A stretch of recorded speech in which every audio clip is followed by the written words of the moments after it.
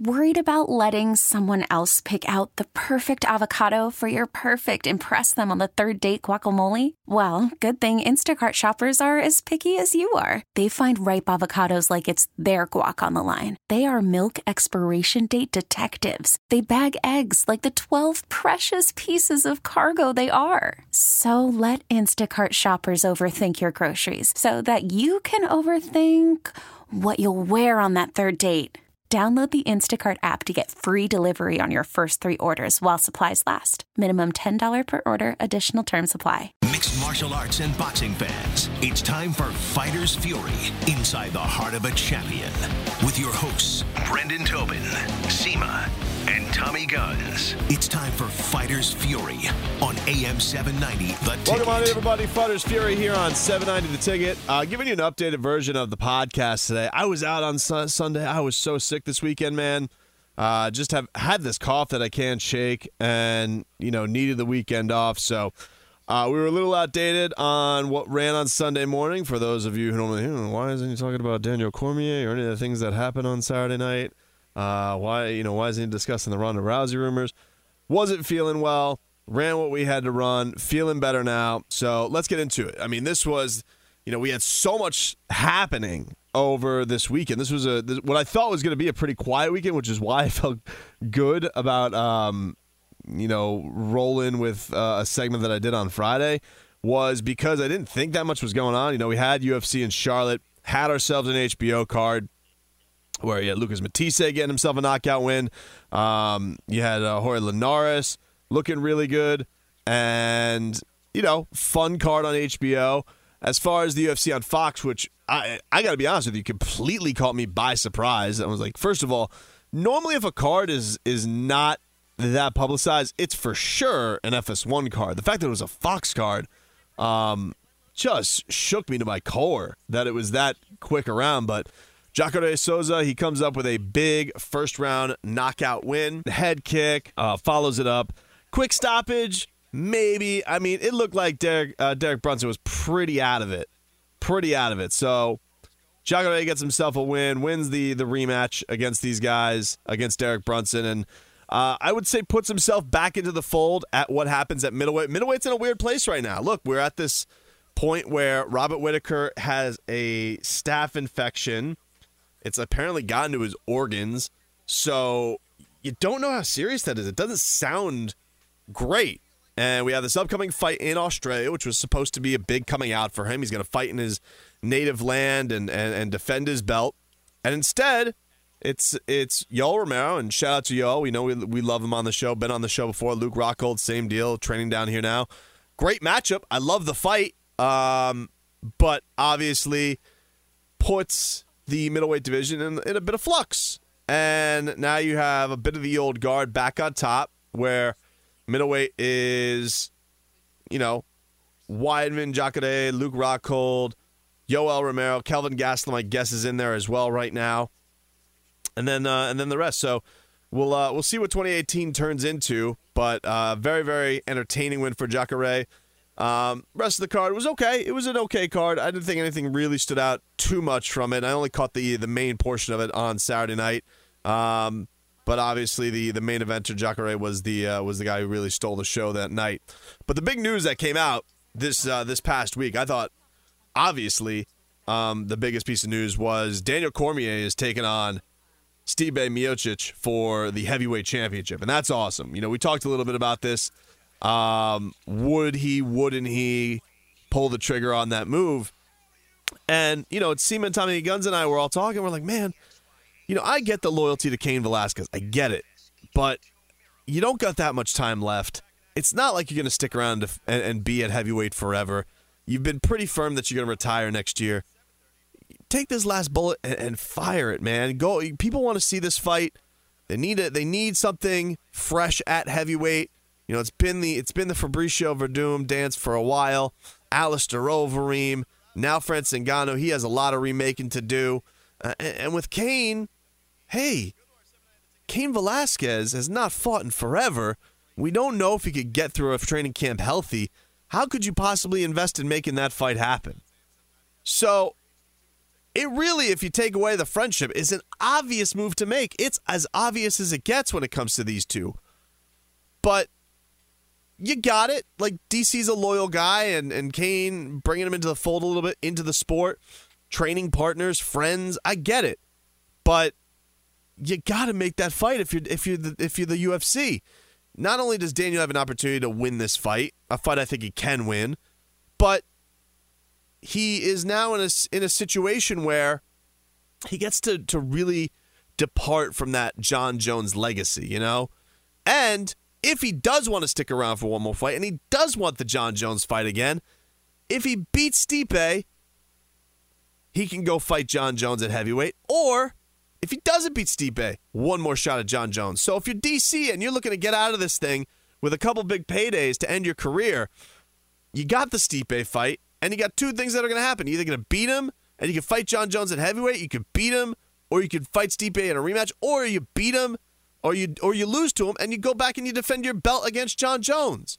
I think it's a win-win-win for DC as possible. Cain Velasquez even came out, and he says that, hey, if he wins the belt, things are going to get interesting. And I do think that Cain Velasquez in this calendar year now needs to get himself a win to put himself back in not necessarily title contention, because, look, he's a former reigning heavyweight champion. It's not a thick division. I think if Cain Velasquez wants a title fight, Cain Velasquez gets a title fight. But there needs to be that proving, that show me mode to the promoters that you can get through it healthy. And him versus DC, that's big drama too. So I just think it's the smart move. Does it put 205 in a weird spot? Yeah, but 205 is in the spot where it's full of a lot of veterans. You know, I saw Alexander Gustafsson was like, hope this news about DC isn't true. My belt. Gustafsson's gotten a couple cracks at the belt. Nobody should be sitting here, crying for Alexander. He's a great fighter. Had his own little hiatus from the sport where people thought he was going to retire. So have some fights at 205 and let's clean that out a little bit and figure things out. I don't think it's that bad for 205 to have a little bit of a smoothing out process. And look, if the worst that comes out of it is, let's say DC, let's say this is his last fight. He loses the belt. And if Jon comes back, because all the rumors are Jon's going to come back, it's not going to be that big of a suspension. He comes back, and then you have Gus versus Jon Bones Jones. Who doesn't want to see that fight? It was one of the best fights you've ever seen. So I really don't think this move has a lot of negatives to it. I'm very, very much for it. I want to go to this fight. This is, for me, you want to pull out all the what are super fights you can make. The term has become so loose at this moment between, like people say, oh, Tyron taking on a Diaz, bro, that's a super fight. No. This is a super fight. Former Strikeforce heavyweight champion, never lost at heavyweight. Reigning light heavyweight champion. Only losses are to Jon Jones, taking on the guy with the most title defenses in UFC history at heavyweight. This is a super fight, bona fide. Should be big business. Sounds like they're going to stack it up with some big fights as well. Possibly Amanda Nunes versus Cyborg. Possibly Mighty Mouse Johnson against TJ Dillashaw. So yeah, there's going to be a lot of champions versus champions, and that comes with its negatives, but it is going to have a blockbuster feel for that night. There's no doubt about that. And I love it. I'm glad they're making this fight. And I think DC can win. I don't know if I want to pick him yet, but I think he can win. I definitely think there's definitely a path to victory here for Daniel Cormier. And I'd like to see it. Just simply because, we just saw Stipe.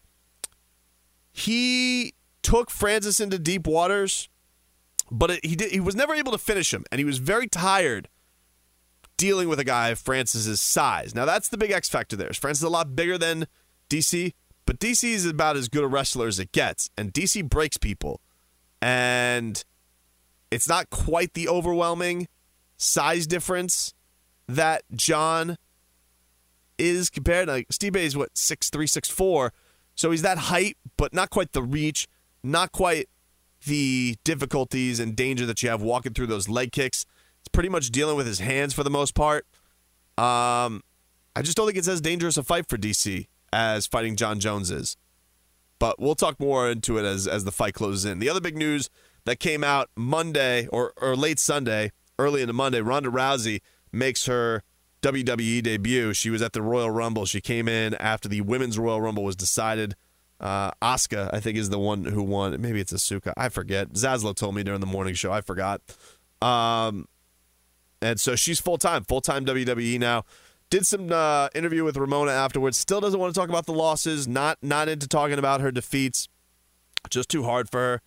I have my buddies talking about this with me, just like, yeah, she's a fraud. She's going to fighting. There's a lot of saltiness I sense around the mixed martial arts community for Ronda, the way she went out, not speaking to reporters, hasn't spoken to a sports reporter that's not Ramona Shelburne in about 2 years. So I get why a great chunk of the mixed martial arts community and fans have turned on Ronda. But from my standpoint, Ronda's Teflon. And I don't ever want to hear people say that she's a fraud or that she wasn't great or wasn't awesome or didn't dazzle us or wasn't a great attraction in the octagon. She was in there. She was bowling through people. She was breaking arms. She had a signature move. Everybody knew it was coming. Nobody could stop it. Beat a former champion in Miesha Tate multiple times. Beat a former Olympian. Beat a very, very strong contender in Kat Zingano. I think she has really good wins on her resume. And let's not forget the most important part, and I think everybody should remember this. This is a person who went from a cocktail waitress, living out of her car for a time, and broke the ceiling on women getting into the UFC. Dana White said it was never going to happen. He saw Ronda Rousey, saw a dynamic athlete, also had the whole package, good looking, somebody he could very, very much market. And with that came with high expectations. You think about a lot of people they've tried to do this with, Paige Van Zandt, Sage Northcutt. Doesn't always work out that the Golden Boys or Golden Women are able to come through with the results. And Ronda was. And that's not a case of her being protected. You got to remember, this Holly Holm, when she fought her, biggest underdog ever in a title fight. Nobody thought she had a chance. Nobody really thought she deserved the title shot. Just kind of, this is what it ended up being. And then everybody afterwards is like, oh, the game has passed Ronda by. No. Made a mistake. Somebody tailor-made for her. And she got knocked the bleep out. It happens to the best of people in the sport. You want to look into the second fight, the second loss to Amanda Nunes, and say that was gone about the whole way. Never really got over the first loss. Reportedly didn't spar for that fight with Amanda. Yeah, mentally you could say that she was probably shook going into that fight or wasn't set up right for success in that fight. I'm not gonna poo-poo that. I think there's some legitimacy to that. But look, man, her importance to getting women to this stage, it can't be just brushed aside. It can't be because she took a couple losses. This isn't the sport for that. This isn't the sport for people take a couple losses and you say they were frauds or brushed aside forever. That's not mixed martial arts. That's not the UFC. That's not how that's supposed to roll. And good for her. Good for her getting to do this opportunity with WWE. I think it'll be fun, and we'll see how this pans out. I hope they use her like Brock Lesnar. Like, don't talk much. I don't know if she has the microphone charisma, to be the female version of The Rock or anything like that, based on some things with seeing SNL and whatnot, or some of her wrestling promos. But I think if you make her just the ultimate unstoppable force, I think that definitely is marketable. I think people will love it. Seemed like some fans were getting behind her yesterday. I think it'll be fun. So it's cool. Shout out to Ronda Rousey. And we'll look forward to watching it and see what the crossover is. Left the door open for a return. I'm not quite sold that Ronda Rousey's done with mixed martial arts. I'm really not. I wouldn't be surprised if it's a very, very long time before we see her again. But I'm not ruling out the fact that she fights again. I really am. I'm not. And I think it'll be a big deal. I think people will care when she fights again. Her reaction, this is a guy who watches a lot of fights publicly, in bars, in crowds. When she fights, non-scientific or whatnot, but when she fights, it was something different from when other guys are fighting. The women in the bar, they care a different way. My wife doesn't have many what she calls girl crushes, but she loves her some Ronda Rousey and was bummed out when she lost.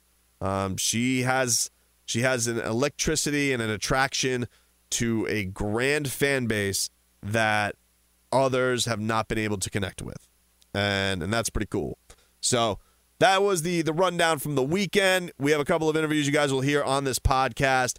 Peter Kahn, local boxing manager, very interesting guy, connected a lot of ways in the sport. You guys will hear that conversation.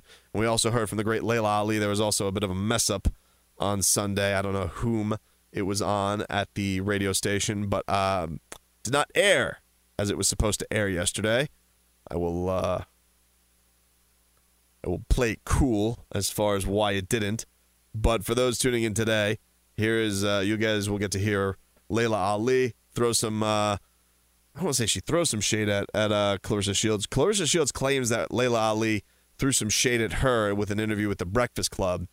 And when we got to speak with Layla, we broke that news to her that Claressa had took that interview poorly. And so you'll hear her response from that. It's very, very fun and interesting. So everybody enjoy the rest of the episode. We'll be back same time, same place next week. 10 a.m. on Sunday. Fighters Fury back live in the saddle next week. But you guys can enjoy the rest of the show. Thanks for tuning in. Thanks for downloading the podcast. And we'll talk to you next time. It's Fighters Fury on AM 790, The Ticket.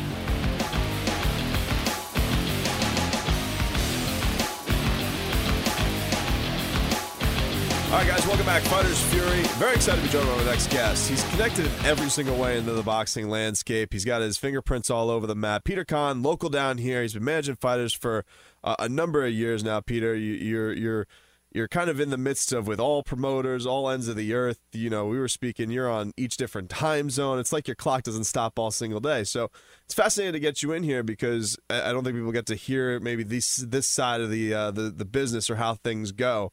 So I guess I want to start here. When your day is starting, because I think a lot of things from a fight fan's perspective is, well, how come things don't get done? How come things aren't done in a timely manner? What's making things go wrong? Like, why don't we get a Triple G Canelo when we want it? Why don't we get a Deontay Wilder Anthony Joshua when we want it? Why are there all these things that get in the way? So I guess give me, from your perspective, the, I guess, number one headache that can cause maybe fights to not go the way we probably want them to go or not be in the timely manner. Like, how do you, from your perspective, see those things unfold? So that's a great question. And first and foremost, thanks for having me on the show. Big fan, listen to you often, and I'm glad that I'm here. So it's a great question because, like you said, I'm constantly trying to make fights for the fighters that I manage. And timing is the most frustrating aspect. And you got to look at it this way. At the championship level, most fighters can't fight more than 3 times per year. Like, if you're talking even in the heavyweight division or the lighter divisions, 3 times a year is pretty much the max. So with that being said, like, all the stars have to fall into alignment. Number one, you don't want to have a competing show against another show. Right. So, I mean, we can all look at Mayweather-McGregor and Triple G Canelo. I've never seen anyone more upset in the history of boxing than Oscar De La Hoya. Oh, yeah. You know, and I just interviewed him. I also write for Forbes, the boxing for Forbes. Gotcha. And Oscar and I spent some time together about a month ago, and we did a 20-minute sit-down, very casual, but he was still heated. I think he said that they were basically wanted to rain on his parade. So to that point, everything has to fall into alignment. A, the fighters have to be in rhythm. In their fighting rhythm. They like you have Joshua and Parker coming up. And it works because neither of them are just coming off a fight. They've both been somewhat inactive to an extent to where they're able to settle on this March 31st date. But then you have to get the television date to be in alignment. So whether that's going to be HBO or Showtime, and from what I understand, the U.S. distribution has not been finalized yet. Really? So, well, you know, Eddie Hearn of Matchroom has been working with both HBO and Showtime. Yep. So he's been doing a lot of Showtime with Joshua and with in Sheffield and past May with Kell Brook and a number of other fighters. But he also now has a relationship that he's been cultivating with HBO through Danny Jacobs. Right. And as I told you, not that I'm proud of this, but my light heavyweight, Trent Broadhurst, was on the wrong end of a first-round KO loss to Dimitri Bivol in Monaco, and that was on HBO. So you have the activity of the fighters, right, having to pick a date that works so that they can both have a proper camp, because remember, they need a certain amount of lead time. Heavyweights, not so much because they don't have to make weight, but on the smaller weight classes, guys, that's a big part of it. Just guys have to time that out. Well, then it has to match up with a TV date that two promoters, sometimes they go head-to-head because they have no choice, but you really don't want to cannibalize your audience. So that's another factor. Well, and then let's get down to the big factor, money. Sure. All comes down to money. Anthony Joshua has been putting 90-plus thousand people at Wembley, 70-plus thousand people at Cardiff. They're making money. So Eddie's able to kind of dictate and drive the narrative there. Let me get your perspective on this. So I find fascinating right now how popular boxing seems across the seas. It seems monstrous in Britain, the way they're able to fill an arena. For example, we go for our station, we go to some of the fights around here, and I thought one of the best fights we could have made this year was Sergey Kovalev versus Andre Ward. Two guys, top of their game. One guy's a bleep-talking Russian. One guy's an American Olympian. It has all of the things I would think a promoter would want for a fight to line up perfectly. And yet, it's downgraded to the Mandalay Bay, if you will, for their rematch, which was a controversial first fight. And I'm just like, man, if this isn't a commercial success, what is going to be a commercial success in boxing? Because it feels like it has all the ingredients.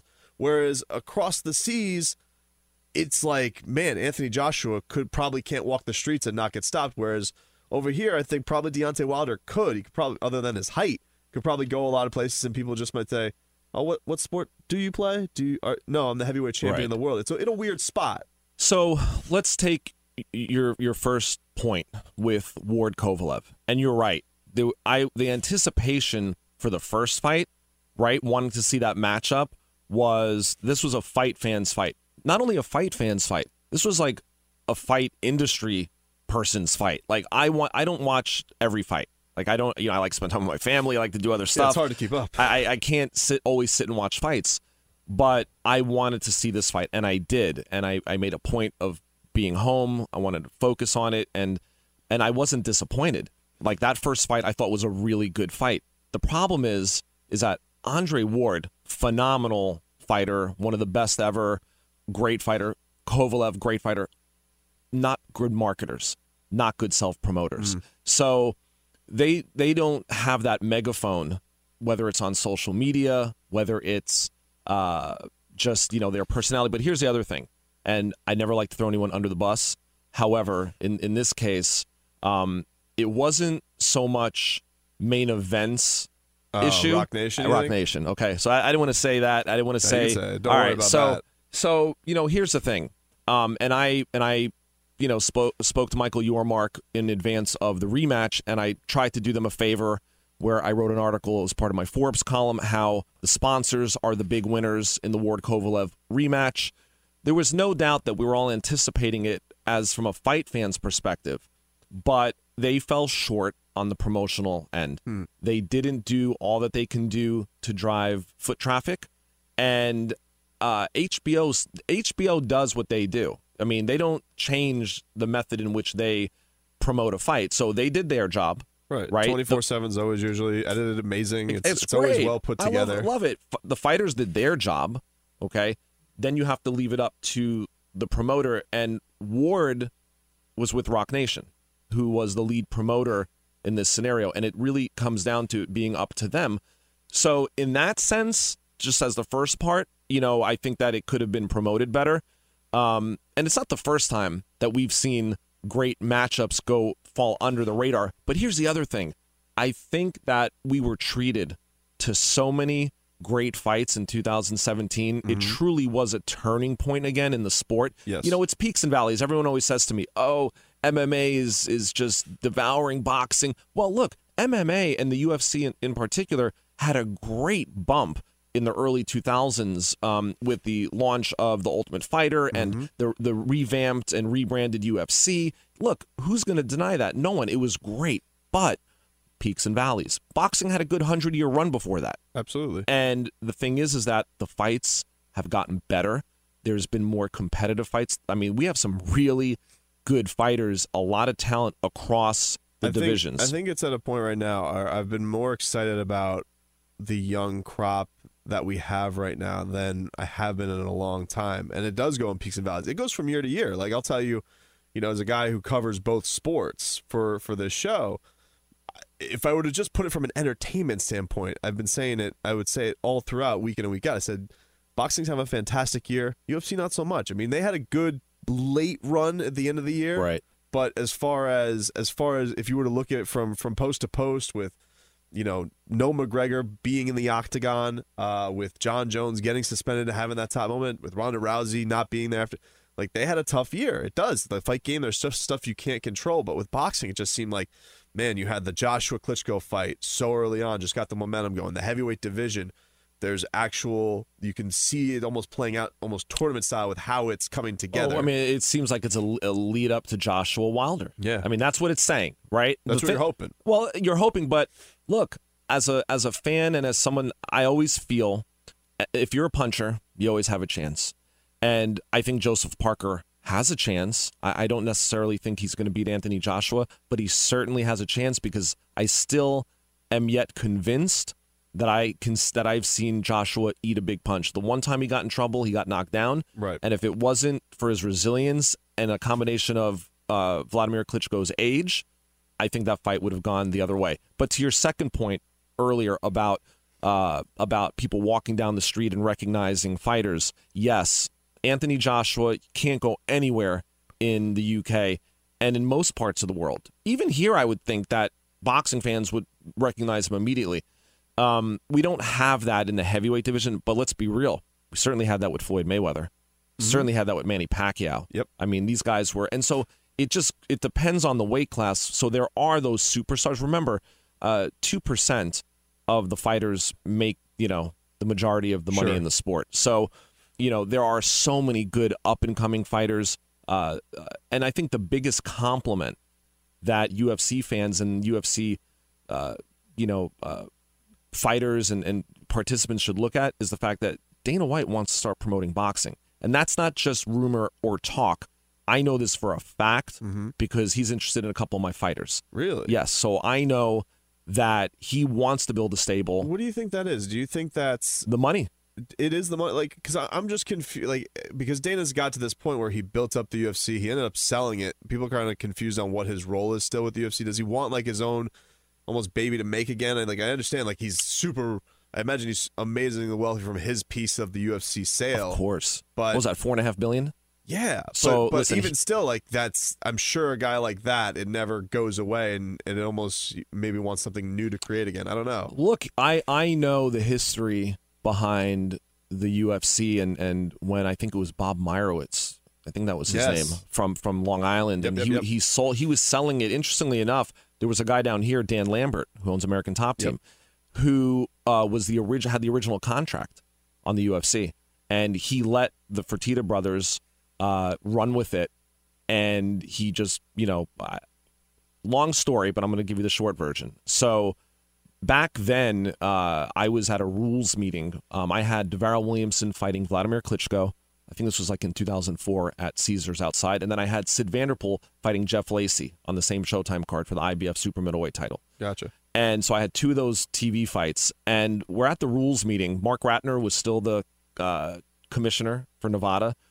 And, they do the traditional, the appointment of the judges, and this is the referee, and do you have any, do you protest? Are you okay? It's just a formality, but you have to be present. Gotcha. And I'm sitting there, and all of a sudden, to my left, so then Mark Ratner says, does anybody have any other business that they want to discuss? Because it's an open meeting to the public. And a guy next to me stands up, says, my name is Lorenzo Fertitta, and I own a company called Ultimate Fighting Championship, and I'm respectfully requesting that you don't make the results public because, results are public knowledge the next day because we're doing this reality show. And I remember looking up at him as I'm sitting there and I'm listening to him talk about this, and I'm thinking, this is going to be really big.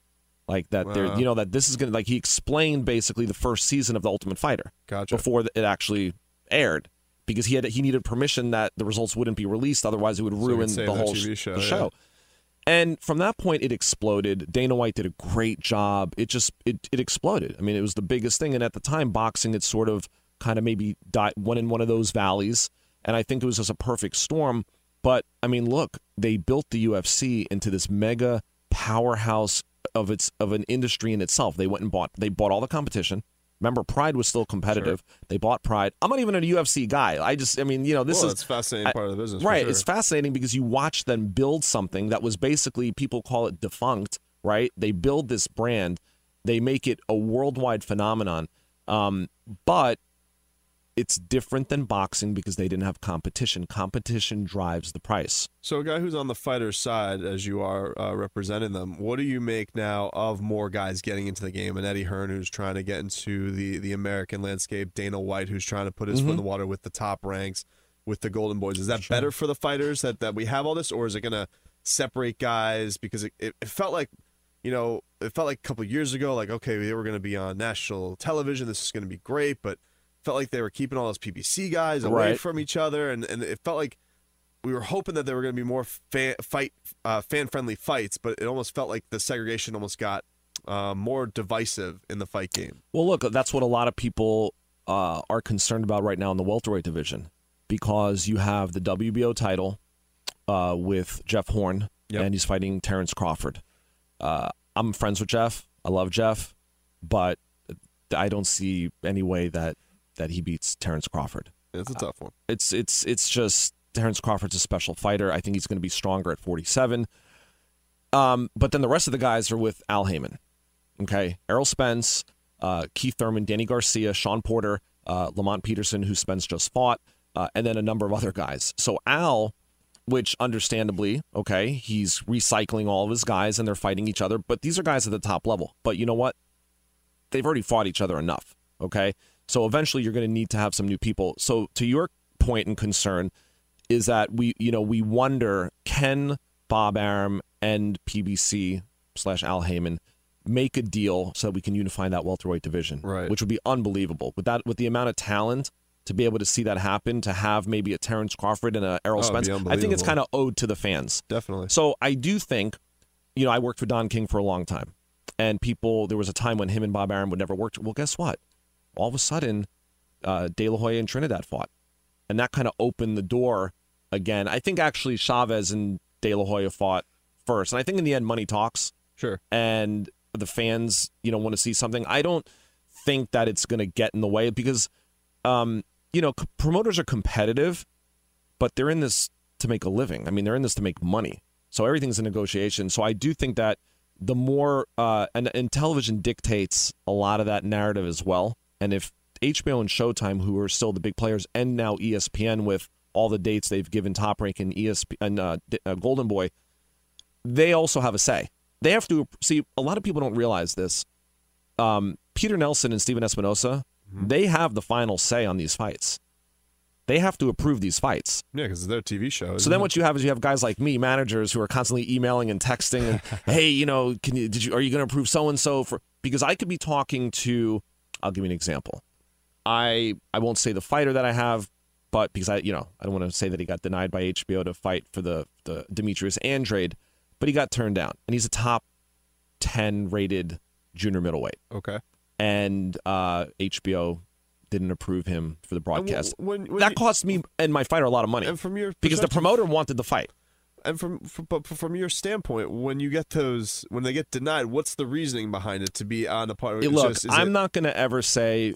Is it mostly they don't feel it's going to be? Is it want to protect their other entity? No, they don't. They don't. Oh no, they would. I mean, they don't think it would be appealing to the viewership. Really, and that's their opinion. I can't tell them how to do their job. I mean, obviously, I think all my fighters should be on television. I would be an insane person if I didn't. Right. Why would I manage a fighter that I don't think should be on television or that has world championship potential? Like, all my guys are in that environment. And then, you have the flip side of it. Like, for instance, my undefeated super featherweight Saul Rodriguez, I have him with Mayweather. Right. It's really hard to find him opponents at this point. And so now we're in this mode where guys either price themselves out because they don't, 20 wins, 15 KOs. They don't want to get knocked out. And if they do, they want to get paid really well. Then you have the issue of the commission approving. I mean, we can't get an opponent for his fight on February 17th because it either doesn't get approved by the commission in Nevada or guys price themselves out. So then we can't put him on television. Why would Leonard Ellerbe put him on television against an opponent. You know what I mean? Like, it would have to be television friendly. I understand. You got to find it's almost you got to find the right mix of exactly marketability, but also competitiveness. It's got to be, and that's that. It almost goes back to our first point of the segment where it's like you got to find that right mix of timing, marketing, money, it all benefits. Well, yeah. So the fan looks at it like, everyone's crazy. They're not doing their job. This is ridiculous. But there's so many things that go into it. So when Eddie Hearn announced that Kell Brook was going to be fighting at super middleweight, right? And he announced a date. I immediately, of course, said, "How about so and so?" And he said, "I'm not going to say who because then I don't want to." But he said, "I need someone easier first." Gotcha. For the first fight for him at 54. And then I went back at him with somebody else, and he pawns it off on the trainer. He's like, Virgil's picking the... That's interesting. So now you got the trainer. So I have an undefeated lightweight that's also top 5 in the world. And even working with trainers, like I called Abel Sanchez, and I'm like, would you like to work with so-and-so? I'll send him up to Big Bear. And then it's like, there's all these stipulations. The father can't be involved. I need to have this. I need to have it like that. He can come out for 3 to 4 weeks. Let's see if there's a chemistry. A lot of ego massaging you got to do. Yeah, but it's just the way that it is. And so what happens is it's all of these things. At the end of the day, this is a really tough sport.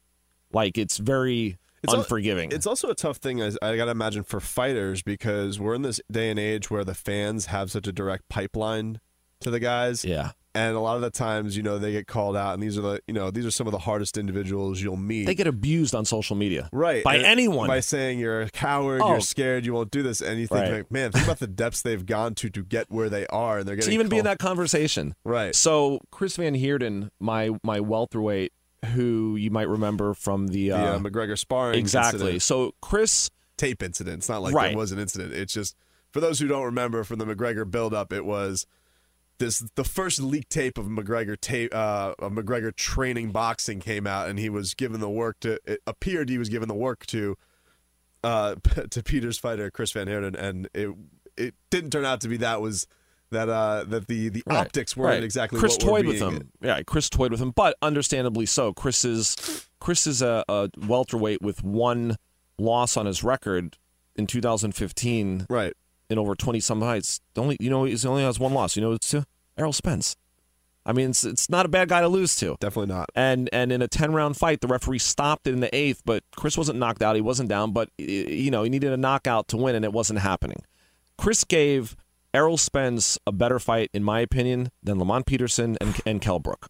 Okay, so to the Peterson point, Van Heerden, because of this McGregor thing, it gave him a platform. He was on TMZ. He was on ESPN Sports Center. People wanted to talk to him.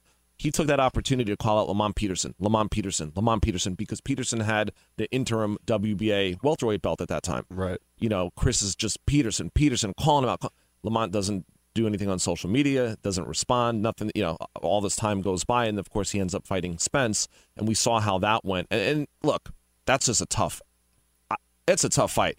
The only person, like I was telling you, I think before we spoke, the only person that I could see being competitive with him would be Terrence Crawford. I mean, I think Spence beats Thurman. I think he beats Porter, Garcia. He looked incredible. I mean, watching and it's a thing with him where you watch him and it seems effortless. Yeah. But you could just tell how damaging he is to guys. It's just the buildup it is. It was beautiful to watch last week. I was in Sheffield, just a few feet from the ring when he fought Kell Brook when he won the title. His punches are thunderous. It's like he is very strong. He's a very strong welterweight. He has such a high boxing IQ. He's so composed. He is very methodical. He does all the right things. And I'm imagining he has a good chin. I don't know if he's been tested yet, but he just is. He's so relaxed and not phased. That I really don't see anyone giving him trouble like in the near future, except maybe Crawford, who's got that mentality to probably make a really good fight of it. Well, let me ask you. So if you're in a guy like Errol Spence right now, and they're doing all the right things with him. He's young. He's a very exciting style. What do you think it is to get guys to? I guess the only classification is like superstar level. Like, How does it take that? What is it that makes that jump? Because remember watching, Floyd was in the sport for so long. Like the jump for him really didn't happen even until later in his career. He put so much time into it, and then it took the De La Hoya fight, and then boom, it was next level. So I was talking to Leonard Ellerby yesterday about that because we're talking about the fighter that I manage that they have. They're the promoter, so it's a team effort. You know what I mean? Like it's a team effort because we all have the same goal in mind. Obviously, I'm the go-between my fighter and them, but in the end, we have the same goal. We want him to be a world champion. We want him to make a lot of money. Right. And we want him to win and all those other things that go along with it. And so Leonard and I were talking because there's just this strategy that takes place. And so we ended up talking about, for a minute, I was telling him, for me, the fight that was a statement fight for Floyd where he went from, we knew he was a great fighter, but to that next level was the Corrales fight. Okay. In the ease of which people thought Corrales was going to get him, and Floyd dismantled him, right? I mean, do you remember that fight against Diego? Yep, I mean, Floyd dismantled him, and so so there are defining fights, and I think for Spence, he needs that defining fight. So Peterson was a good step in that direction. Look, he beat Kell Brook. Kell Brook is no walkover. No, I mean, Kell Brook is a good fighter, and he's heavy-handed too. I don't know. This is not. I know today. Or this week, Showtime is going to be announcing their fights for whether it's the first quarter or big fights for the year. I have a feeling that we're going to see Spence and Thurman definitely in 2018. And I think that if Crawford beats Horn as anticipated, I really believe that we can end up seeing this unification in the welterweight division. So we might have a unified heavyweight champion, might have a unified welterweight champion. There's going to be the Canelo Triple G rematch. Yep. I guess in May. Is that right? May? Yeah, May. Yeah. I was talking to Oscar. No, that's what they're hoping. Said May. Who knows? Oh, he comes out. He's like, it's not done yet. But then, somebody in his company's like, no, it's done. It's like, who knows? Well, I sat down with Oscar, and my gut is that it's going to end up at Madison Square Garden. Really? It's my gut based on our conversation. He said they really, really wanted it. But it might end up in Las Vegas. But those are those things, that the timing of things. I mean, for Mayweather McGregor to happen, they had to pay. They had to give step aside money to what was the basketball? Oh, the Big Three. Ice Cube. The Big Three. Come on. How do you get? I want that job. I just want to have the job where you get a date and someone has to pay you a lot of money to step aside. Yeah. Would you mind just going across the street? Would you mind? But it's just it's like. What I'm saying is all those things have to play into it, right? And so the other thing is that boxing in the past year and moving into 18 on a worldwide scale has flourished. Like you said, the UK, boxing's on fire. In Russia, there's more and more world-class fighters being produced at the championship level, and there are big promoters that are promoting consistently. They have television, and then their fighters are coming over here and winning world titles. Look, for what it's worth, Australia has picked up the pace, in the past couple of years. Look, Joe Parker, he's from New Zealand. His promoter is from New Zealand, but it's all very, they also have Jeff Horn. You never know with the New Zealand and Australia. Yeah. I say it's the same, but they seem to not like that. I don't know. The promoters they're actually all New Zealand, and even Jeff Horn fought the majority of his fights in New Zealand before fighting, coming back and fighting in Brisbane. But the worldwide China, there's been so many fights in China. Top Rank has been doing so many fights in Macau, and even Chinese promoters now have been picking up the pace. Look, they have 1.4 billion people, and they have a lot of fight fans there. Japan is consistent with, churning out the smaller weight classes. There's just a lot of interest worldwide in seeing these fights. It's going to be a fun year. I'm very much looking forward to this. I really enjoyed this conversation, Peter. I hope we can do it again down the line. Absolutely. That'd be great. And that was a fascinating look into where things stand right now. It's going to be an interesting year I think this could be a real good turning point year for boxing. Before you get rid of me here, who are your top 5 pound for pound? Oh, man. Now that the Spence fight took place. I never know where to put. I think that seeing what Lomachenko's been doing to guys mentally, it's like it's a different kind of beatdown that I've been seeing with guys right now. So though I think we can question, what is the true test he's really facing? The fact that he's going in there with guys who are hardened guys, and they're just saying, man, it doesn't feel like they physically can't take it. It's like they've never seen a Rubik's Cube like him before. Right, can't figure him out. So, I mean, if he's not top, he's definitely in probably my top 3. Right now, I got Joshua just because he's, to me, heavyweight champion of the world is baddest man on the planet. I think that's and the fact that he has a win like that in a fight of the year, that's a big deal to me. Errol Spence and Terrence Crawford, it's tough for me not to have those guys both up there. If I were to put a 5th one in there right now. Does Mikey Garcia make the list? Yeah, Mikey Garcia's, it'd be awesome to see him versus Loma this year, too. If they could ever make that happen, that'd be pretty awesome.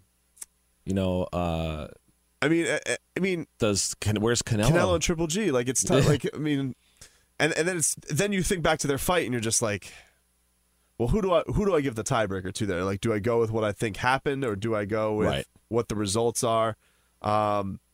And I'm one of these guys. I didn't think it was as lopsided as people thought. Like Triple G ran away with it. I didn't think so. I thought it was actually very close. And I thought I think I actually ended up it being a draw on my phone when I do my stupid scorecard on my phone as it goes. So that's I'd probably, because one of those guys is they're going to have probably the biggest business fight of the year. I think that counts for something too. So for me, I don't know if I could rank them in any different order, but I put Lomachenko, Anthony Joshua, Terrence Crawford, Errol Spence, Triple G Canelo, one of them in there. So, and I know you're short on time here, but I'm kind of interviewing you here for a second because Sure. So now that you put Joshua in there, why does Wilder not?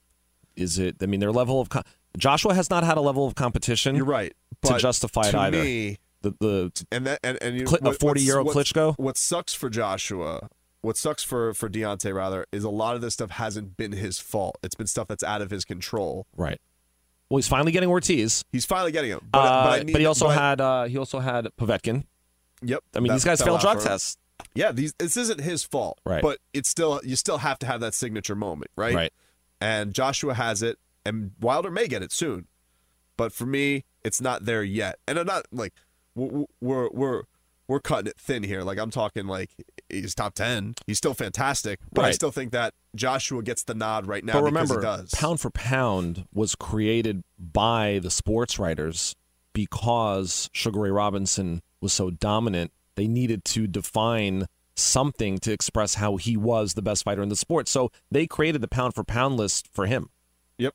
And so that just tells you how good of a place the sport is in right now, that we can't really even pin down a top 5. It's tough to pin down, which is a good thing. To Triple G Canelo, as I write as part of the Forbes, I also write the Bettor's Guide, and my best bet of the evening was a draw at like plus 2,000. Really? Yeah, because I just felt it wasn't inconceivable that they can both win 6 rounds each. I think people would have been less outraged if there wasn't the one scorecard being as crazy. Adelaide Bird's scorecard was a little bit was off, but take hers out of the way. We would have been more okay with it. Right. It's just where it was where it was. It seemed like if you have something like that, you're either not watching the fight or you're on the take. Floyd made a career and hundreds of millions of dollars going backwards and counterpunching. Why can't Canelo? I agree. If you're effective, right? So that's my final thought. Peter Kahn, thank you for the time today in studio. Very much enjoyed it. We'll be back after this. It's Fighters Fury on AM 790, The Ticket.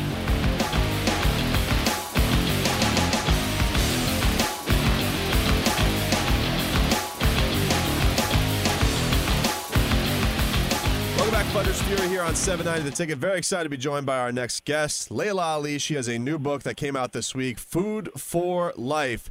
Laila, thanks for joining us. Really appreciate it. Why the decision to come out with the cookbook? Well, a lot of people don't realize, obviously, I've been cooking since I was like 9 or 10 years old, cooking before I was boxing. So people are like, what, you cooking now? No, I've been cooking. Over the years, people see me possibly compete on the Food Network, on Chopped, and win that a couple times, and judging other shows. So cooking has always been a passion of mine, and I finally decided to go ahead and put the book together. And I've been working on it for a couple years now, so I'm super excited about it. And I've taken my love for food and comfort food and soul food and all these things that we love, but preparing them in a healthier way that are more nutritious for you. So I think it's great. So far it's doing really, really well, and I'm just excited that people are embracing it. That's awesome. You see, my wife and I, we seem like we go through the same routine of things every single week. Give me, if you could give me one off the top of your head that I could bring home today, impress, be like, where did you learn that? I mean, like, it's a secret between us. Like, what would be a go-to one that's easy enough for me, because I'm no chef genius like you. Okay, no, that's easy. That's easy. So but could impress. Do you have kids? Yes. Okay, so it needs to be for the whole family. I would say my loaded turkey tacos, they would love. That's like total crowd pleaser, easy, and there's some surprises in there for the kids. They don't even know are there that help get your kids to eat some vegetables. So I would try those for sure. Or my oven-fried chicken wings are absolutely amazing as well that everyone would love. So there's a lot of recipes in there, I think, that will work, but that are easy for you as well. We're talking to Laila Ali. Now, Laila, you were born down here in Miami. Did you grow up or spend any childhood down here in Miami, or just born? I didn't. My father was training for a fight, and my mom had me there in Miami. And as soon as I was old enough to get on the plane, and obviously his training camp was over, we went back to L.A. So probably 30 days. Within 30 days, I was out of there. Yeah, well, I remember like reading about your father and doing a lot of the early training here. Did he share any stories of his time down here with you? No, he loved Miami. I mean, how can you not? It was such a beautiful place, and that's one of the reasons why, in training camp it's already tough, and it's nice when you have beautiful surroundings, wonderful people, good food. He used to train at the Fifth Street Gym, so I could see why he liked it there, because every time I come to Miami, I'm like, man, I could live here. Nice. What has this part of your life been like in comparison to training as a professional athlete and being as great as you were? Are you enjoying more of the culinary creativity and all that stuff, or do you ever miss the grind of training and putting your body through that to get it prepared for boxing?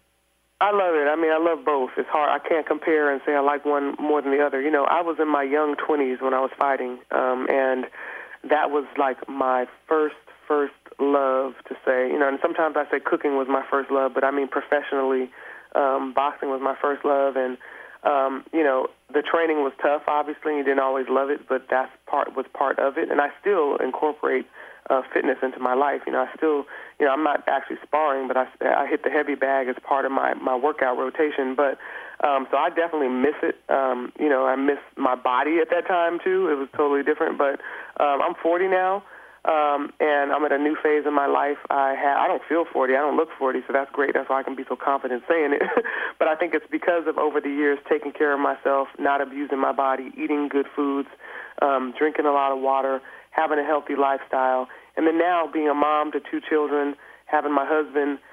I love cooking for my family. It's like, trust me, if dinner's not on the table at 6 o'clock, my family's looking at me like, Mom, when is dinner going to be ready? So it's like just part of my everyday life, and I love it. Do you are your kids at the age yet where they know what their mom used to do? Because that's a pretty cool thing to have your mother be one of the baddest women on the planet. They do know because they're at an age now when they go to school, their friends are asking them questions and saying, well, my mom said that your mom, but they already knew, but I don't think that they knew on the level that it was. And I've started showing them now video, because sometimes I'll just be watching old videos and they come in the room and they're like, oh my God, my son's eyes light up. And I said, well, how does that make you feel? And he's like, it's not, I think it makes him feel kind of weird to see me beating up on people, so he doesn't really like watching it. So, which I understand. We're talking to Laila. You were talking to Laila Ali. You guys can get her new book out, Cookbook, Food for Life. It came out this week. It's flying off the shelves. She's already given suggestions of what would be fantastic to bring for your family home, but you guys want to get the whole collection. Laila, you've been obviously doing a lot of media for the book, so I'm sure you're getting asked 1,000 questions, and you never know with the way snippets are how they get taken out. So you were doing a radio interview this week, and you mentioned Claressa Shields, and I thought your praise for her, it seemed pretty complimentary, but she seemed to take it the wrong way because she tweeted out that she went and listened to this interview on The Breakfast Club, and she felt there was some disrespect and shade, and she says, my only thing is it only takes a phone call to rumble. Are you surprised she took your comments wrong, and do you have any interest in fighting her? Oh, I didn't even realize that she had tweeted that. That's interesting. It's interesting about phone calls too, because she has my number. Really? let's take a pause right there. She has my number. So, anytime there's an issue, best thing to do is call. But the thing is this, Clarissa's a young girl, and like you said, I did give her some love. But the thing is that when I talk about me and my career, it has nothing to do with anybody else. Mm-hmm. So sometimes people take offense to certain things. I'm not sure what she took offense to that I said. Possibly when I said there isn't any competition out there for me, because I was asked would I come back. So maybe, she wanted me to say, oh, yeah, there's Claressa Shields out there. What do you think would have happened if I would have said that? I'm sure. If I would have said, oh, yeah, there's a girl out there. And then the next thing you would hear is Layla's fighting Claressa Shields, right? Yeah. And that's actually not the case. So you always have to be careful in the way that you say things, but I think that no matter what I say, it's always going to get turned into something else. So, I'm retired from boxing. I've been retired since 2007. Yeah, you're cooking, you're doing bigger. Come on. I've been retired since 2007, but that just goes to show how there just isn't really much there when you got to try to bring me back into it or get offended by something that I say. And the thing is that, and this is not just to her, it's to anybody. When I say that no woman can beat me, when I say that, it has absolutely nothing to do with any particular individual. That's just what I've been saying since the beginning of my career. So, and that's the way that's what I'm always going to say. So, you really want to focus on who's in front of you now, your career now, because I'm totally out of the game. You know what I'm saying? So it is what it is, but like I said, I'm not really worried about it. I hate to have any back and forth with someone that I'm not even really concerned about. But Claressa has my number, so especially that she mentioned a phone call, so it's all good. It's easy enough for her. Layla, I was a big fan of the Apprentice season you were on. I got roped in because I was a big fan of Chael Sonnen, and I love mixed martial arts and boxing. Do you have any good stories from your time on The Apprentice? I enjoyed that season. With Chael or just in general? If you have a Chael Sonnen story, I'd love that one. Chael was funny as heck because, we're both fighters, so he was like sizing me up. We're sizing each other up. And I remember the first time I was project manager, he was project manager. We had our little words behind the scenes, and it was just like, oh, no, but boo, you're not going to win, So we were going hard. I know that when he lost, he took it hard. But I love Chael because Chael was such a character on the show, and he was funny. He wasn't taking it too seriously, but he was like the I don't even know what to call him, but he was like the one that you didn't trust. I was like, I told the ladies, do not trust Chael, because he's like all is fair in war, and that's how we are as fighters. So, but no, he's a great guy. I host my show, Layla Ali Lifestyle, on Podcast One, and he has his show. So, and I know he just won. He did an amazing job, so I'm super excited for him. It's always nice to see someone work hard and for it to pay off. So, love Chael. Layla, thank you for the time. Really appreciate it. Best of luck with the book and all the media and promotion going on the rest of the week. Thank you for spending time with us. Really appreciate it. Thank you, and thanks for making me aware of that tweet. I better watch my back. You're at it, so you got all that busy stuff coming this week. Check it out. All right, thank you. All right, that's Layla Ali. You can get her book, Food for Life. It is out this week. Very much enjoyed that conversation. Everybody have a fantastic week. We will talk to you same time, same place next Sunday. We get it. Attention spans just aren't what they used to be. Heads in social media and eyes on Netflix. But what do people do with their ears? Well, for one, they're listening to audio. Americans spend 4.4 hours with audio every day. Oh, and you want the proof? Well, you just sat through this ad that's now approaching 30 seconds. What could you say to a potential customer in 30 seconds? Let Odyssey put together a media plan tailor-made for your unique marketing needs. Advertise with Odyssey. Visit ads.odyssey.com.